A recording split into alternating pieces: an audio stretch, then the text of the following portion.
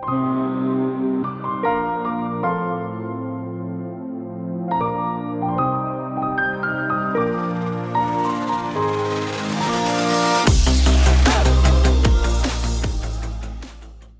to the Digital Solicitor Podcast with me, Christina Grasco.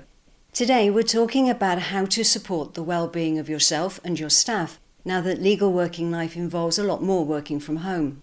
Last June, a survey of 2,500 law firm staff revealed that over 50% of them wanted to either work totally from home or only go into the office 1 or 2 days a week. This represents a huge shift because pre-pandemic, over 50% of law staff wanted to be able to go into the office every day. And whilst this change is a good thing for managing staff rotas on return to an office, as well as for bricks and mortar overheads, it belies a more complex and subtle picture. For example, we know that younger staff value the team camaraderie of the office environment, and the current arrangements represent a significant loss of something valuable to them. So our question today is, how can law firms continue to motivate, support, promote well-being, and improve collaboration amongst their teams with working from home? And what can be done to prevent loneliness, isolation and burnout? To discuss this with me is Susanne Poole, who's worked with Leap Legal for 5 years, starting off in an HR capacity in the UK, and she's now Head of People Operations covering Leap's North American staff base. Thank you for joining us today, Susanne. Can I start by asking you to tell us just a little bit about your job and what it involves? Yeah, of course. Hi, Christina. It's lovely to be speaking with you today. Very broadly speaking, my role is HR, but under that banner of human resources lies all the different things at the heart of HR, finding those fantastic people, empowering them to do the best job that they can do in a business, and then developing their careers so that we keep pushing them forward. So in a nutshell, it's HR, but I think it's much, I know it's such an old-fashioned term now, I think. It just covers so many parts of the life cycle of the employee's experience at work, from the minute they accept the job to the day they decide actually it's time to move on. And that kind of covers everything that I do in this industry. I can remember you doing sterling work, including office locations, office moves, and making sure that everybody had what they needed when they needed, both physically to do the job and sometimes emotionally as well, which you're right is far removed from the old-fashioned concept of HR, isn't it? HR is always considered such an administrative function, but it's so far removed from that nowadays. It's finding the right environment for people to be productive in. It's making sure they have the best tools to do the job. And we've always been really hot on that. Everyone has the right kit so they can lock and load wherever they are. And then there's the sort of, the more human aspects of the job. We never know what goes on with people's lives. It's making sure people have the right environment to work in. It's making sure they have the right tools to be productive. It's making sure they can see a clear career path which they can move and grow towards. It's making sure that they're engaged with the work they're doing, so providing them with meaningful work. And then, inevitably that timeline, it will come to an end. People don't stay in jobs forever nowadays, it just doesn't happen. And when they decide to make that move, I hope that we've empowered our staff and we've trained our staff well enough to make their next move into a job that's going to fulfill them even further.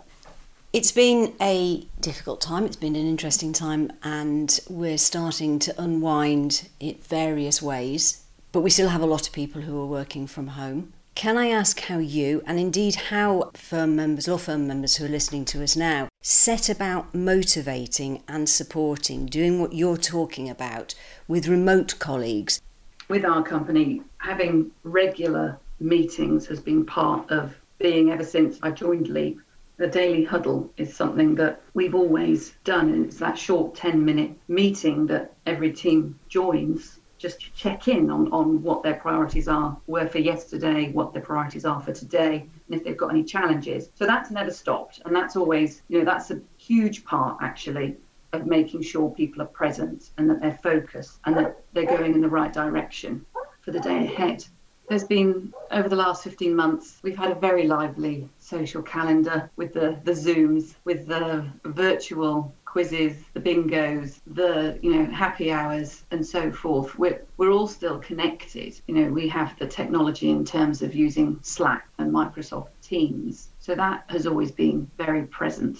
So it's a lot of touch points from us just to keep reassuring people that, as much as we can be, we're trying to do business as usual.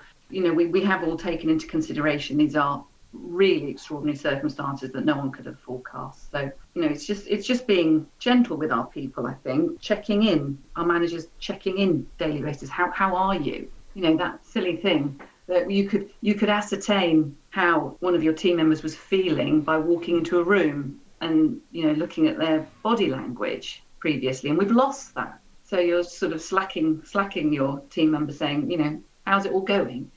Given that there is a likelihood that this is now setting a trend long term, people working from home, is it something that we generically as employers need to start rethinking in terms of the metrics we're applying to what constitutes performance and what constitutes a new form of collaboration? Look, I think the pandemic has pushed the dialogue around working from home forward easily by 30 years. Traditionally, the whole idea of people working from home, and I think it's safe to say, was probably looked down a bit upon at companies. They're working from home today. And there's the implication there that doing the washing and walking the dog and maybe checking their emails every now and then. And so the pandemic has really brought that whole topic, it's completely thrown it at us now, and how we work and where we work. And as an employer, I think it would be misguided to insist, having done this for 15 months now, I think it would be misguided for an employer to insist that their staff return full-time Monday to Friday. And I think the danger of doing that is that you're going to lose a lot of talent, because people have proved it works. The genie is out of the bottle. Okay, people don't want to spend 3 hours commuting to and from work anymore. People are saying they're more productive from home. You talk about performance and so forth, but if I think people's productivity is there and is as good as it has been pre-pandemic, and they are performing and they are happy, then it's far more sensible to sort of have that dialogue with them about, look, how do you want to work? What works best for you? And then let's see what works best for the company and try and find a compromise there that is going to tick everyone's boxes and keep you happy. And I'll say it again, the danger is that if employers are going to insist, right, back full time, 5 days in the office, I want to see everyone, you are going to lose talent that way. One of the debates is about results versus presenteeism, and I know that still plays out in some sectors of the legal profession and indeed in other businesses as well. It's part of the desire to come back to normal, to have people present in the office. But I think the elephant in the room in this conversation is that putting people in an office doesn't necessarily make them productive, does it? There's an assumption there which doesn't hold water. Yeah, is that kind of very 80s way of thinking, isn't it? That if you're the first in and the last out in the office, you're doing the best job. And I couldn't disagree more with that. I think being present in the office for longer hours, I think sending emails in the middle of the night, that to me indicates someone who is not in good control of their life and their well-being, because I would rather have an employee who was productive but active, looked after their, has boundaries around their working hours. Because when I receive emails at 2:00 in the morning, that sends alarm bells to me that, hold on a minute, what on earth is happening in this person's life that they are not getting the most basic, most important requirement for life, which is sleep. And they are so caught up in their jobs that they're sending me emails at 2:00 in the morning. There's something gone very wrong there. So the whole presenteeism, that doesn't work for me, and that doesn't wash either. If you're doing 10 hours in the workplace or 10 hours online, there's a real problem there. We're not designed to work that long.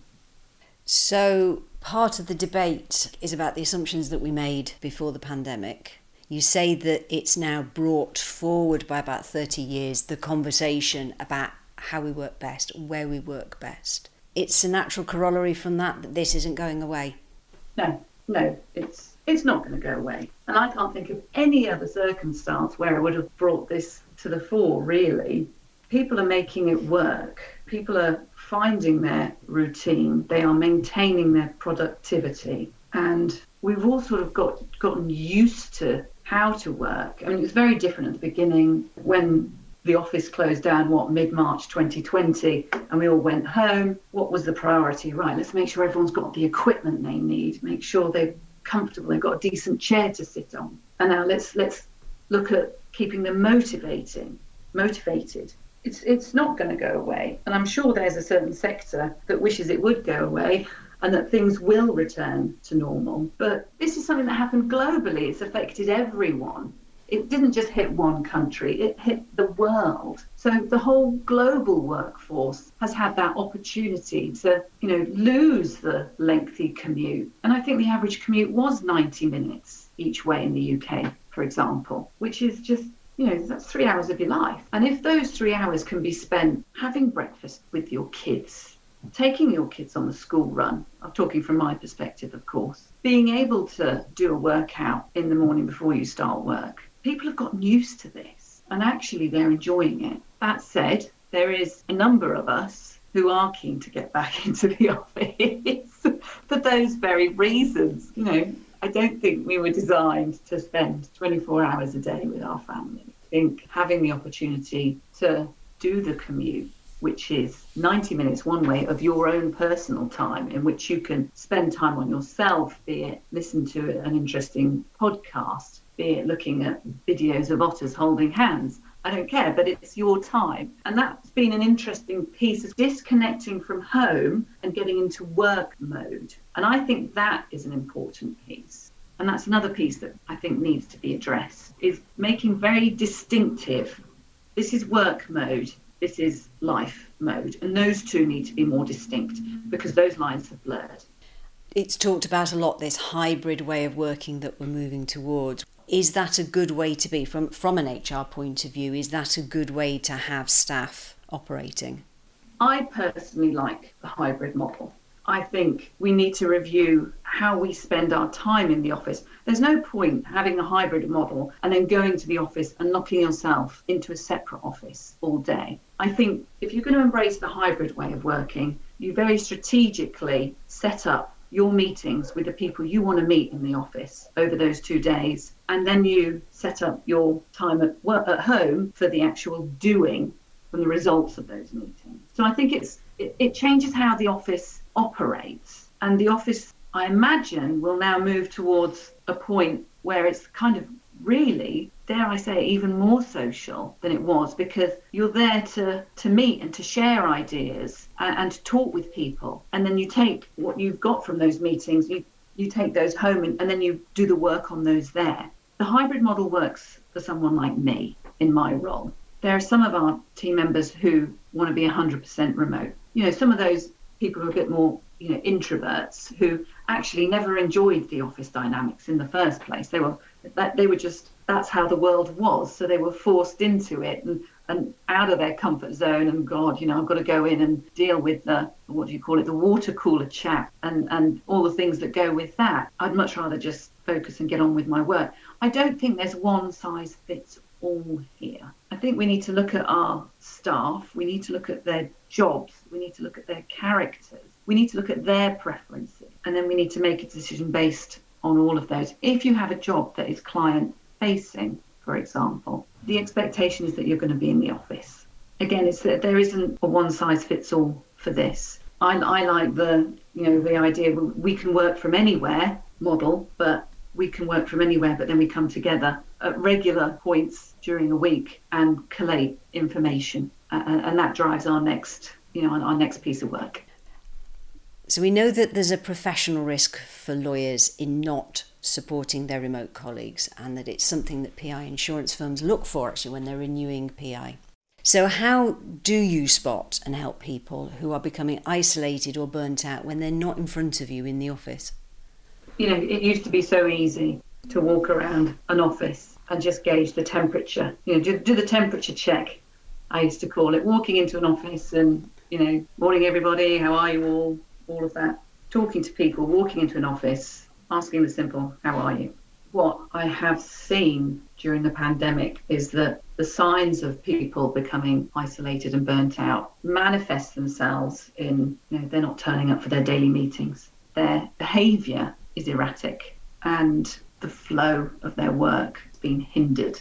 having that daily meeting, as I said, it's been something we've always done. And if you're not there, you send an excuse, or you send someone else in your place. People not turning up, not being able to get hold of people over Slack during the core business hours. Where are they? What's happening? And I think it's something that is going to become more of a topic and an issue. What the pandemic has taken away from us in terms of our sense of community. All of our social batteries are empty, and we need to find a way to reinvigorate that piece. So the signs of burnout and isolation are clear to me based on the communication piece within teams, and then how we address that. We have our employee advisory resources, which provide counselling services for people. We set up sort of daily check-ins with these staff at times, and what's happening. Are you finding this isolation? How is it manifesting itself with your work? How can we help with that piece? Are you looking after yourself properly? Are you sleeping properly? Are you eating properly? So we talked earlier on about work and life lines being blurred. And, we're not just dealing with people and their work now, because those lines are so blurred, everything else comes into play. And spotting the signs as early as you can is really important. And having that dialogue with your staff member, how can we help? Just listening to them, giving them the platform without judging, without condemning, giving them a platform that, we notice things don't seem to be going as they normally do. What's happening? Just have that conversation, because it's very easy to bypass that crucial conversation. You don't know what's happening in these people's lives, and it's giving them the opportunity to let you know as an employer, because it could be something that you could actually really easily fix.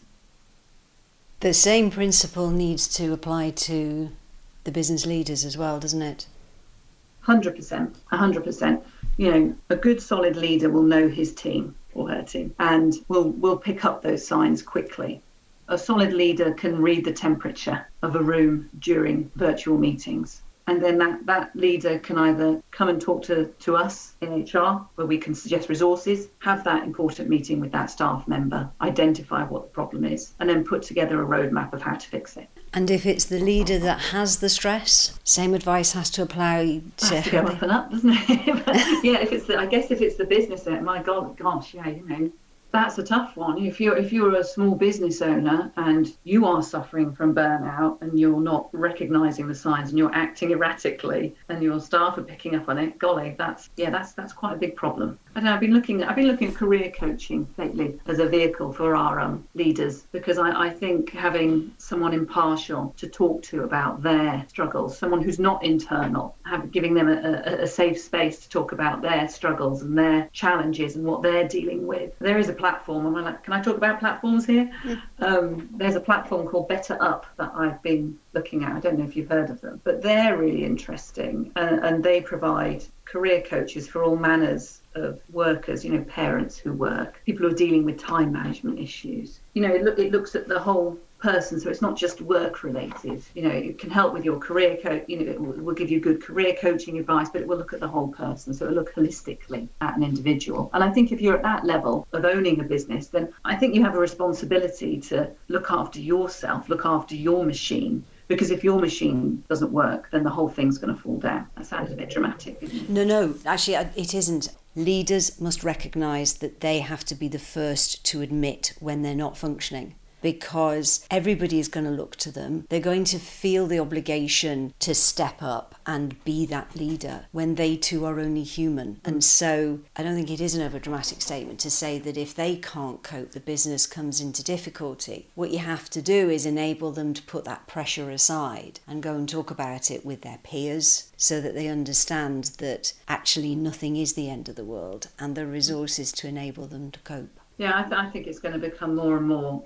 important and more crucial that we have these things, we have these measures in place, because the traditional working day is and how work has been perceived has changed, and technology is responsible for a lot of that. We are bombarded with news all the time. It infiltrates our working day, what's happening out in the world. We see more of the world news. And I think it all adds layer and layer of different stressors. And as a business leader, you have the responsibility to look after that business and your people, but you have the responsibility to recognise when things aren't working for you, that you're going to have to fix it pretty quickly. And talking to someone, a peer, career coach, and having that, again, it's that safe space with someone impartial, not connected to you, who's going to be able to give you some great signposts and pointers to help you discuss your challenges that you're going through. We pour millions into our gym memberships every year, don't we?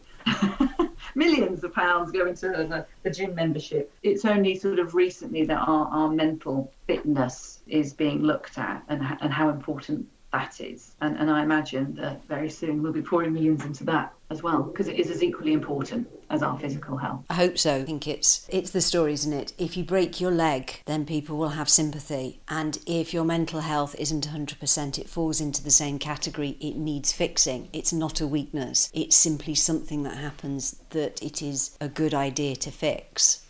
It's such a British thing, isn't it? That stiff upper lip mentality. It's such an old school British thing. Being based in America, Americans are more open to seeing a counsellor, to talking about their problems. We've now got a lot of technology which enables us to talk to people, have some of those conversations. You can get counselling on Zoom. We know that it's helped some communication. We also know that other people are sick to death of looking at screens. But again, it's not going to go away, is it? So is there an argument for saying that we've now got to build our processes and accept that technology has taken over communications, and we do have to change how we communicate? You've referred to the huddle, and not everybody has those daily check-ins. Is that the place where businesses actually need to start every day, even if it is online, because that's far better than not talking at all? Yeah, look, technology is not going to go away, and it's only going to keep advancing, so you can't ignore it. And I think to ignore it would be at the detriment of your business. That daily meeting is such an important, because you expect your team to show up, you expect your team to be present, and showing up and being present are two different things, by the way. You expect your team to contribute. This is a 10-15-minute meeting every day, and the return on that investment is huge, because you get to see your team, you find out what they're all up to. If they've got any issues, they bring it to this meeting, fix it, and then they are set up to do their best work that day. It's so simple, and I'm flabbergasted when people, I talk about communication with a lot of people and how it looks like in their workplace. Oh, we might have a weekly meet or a fortnightly meet, and I just think in this day and age and how we're working, I think a daily check-in is far more sensible and gets the best rewards. So what does the future look like? Will we ever go back to full offices 5, 6, 7 days a week again? Yeah. I'm a bit scared of predicting the future since the pandemic happened, Christina.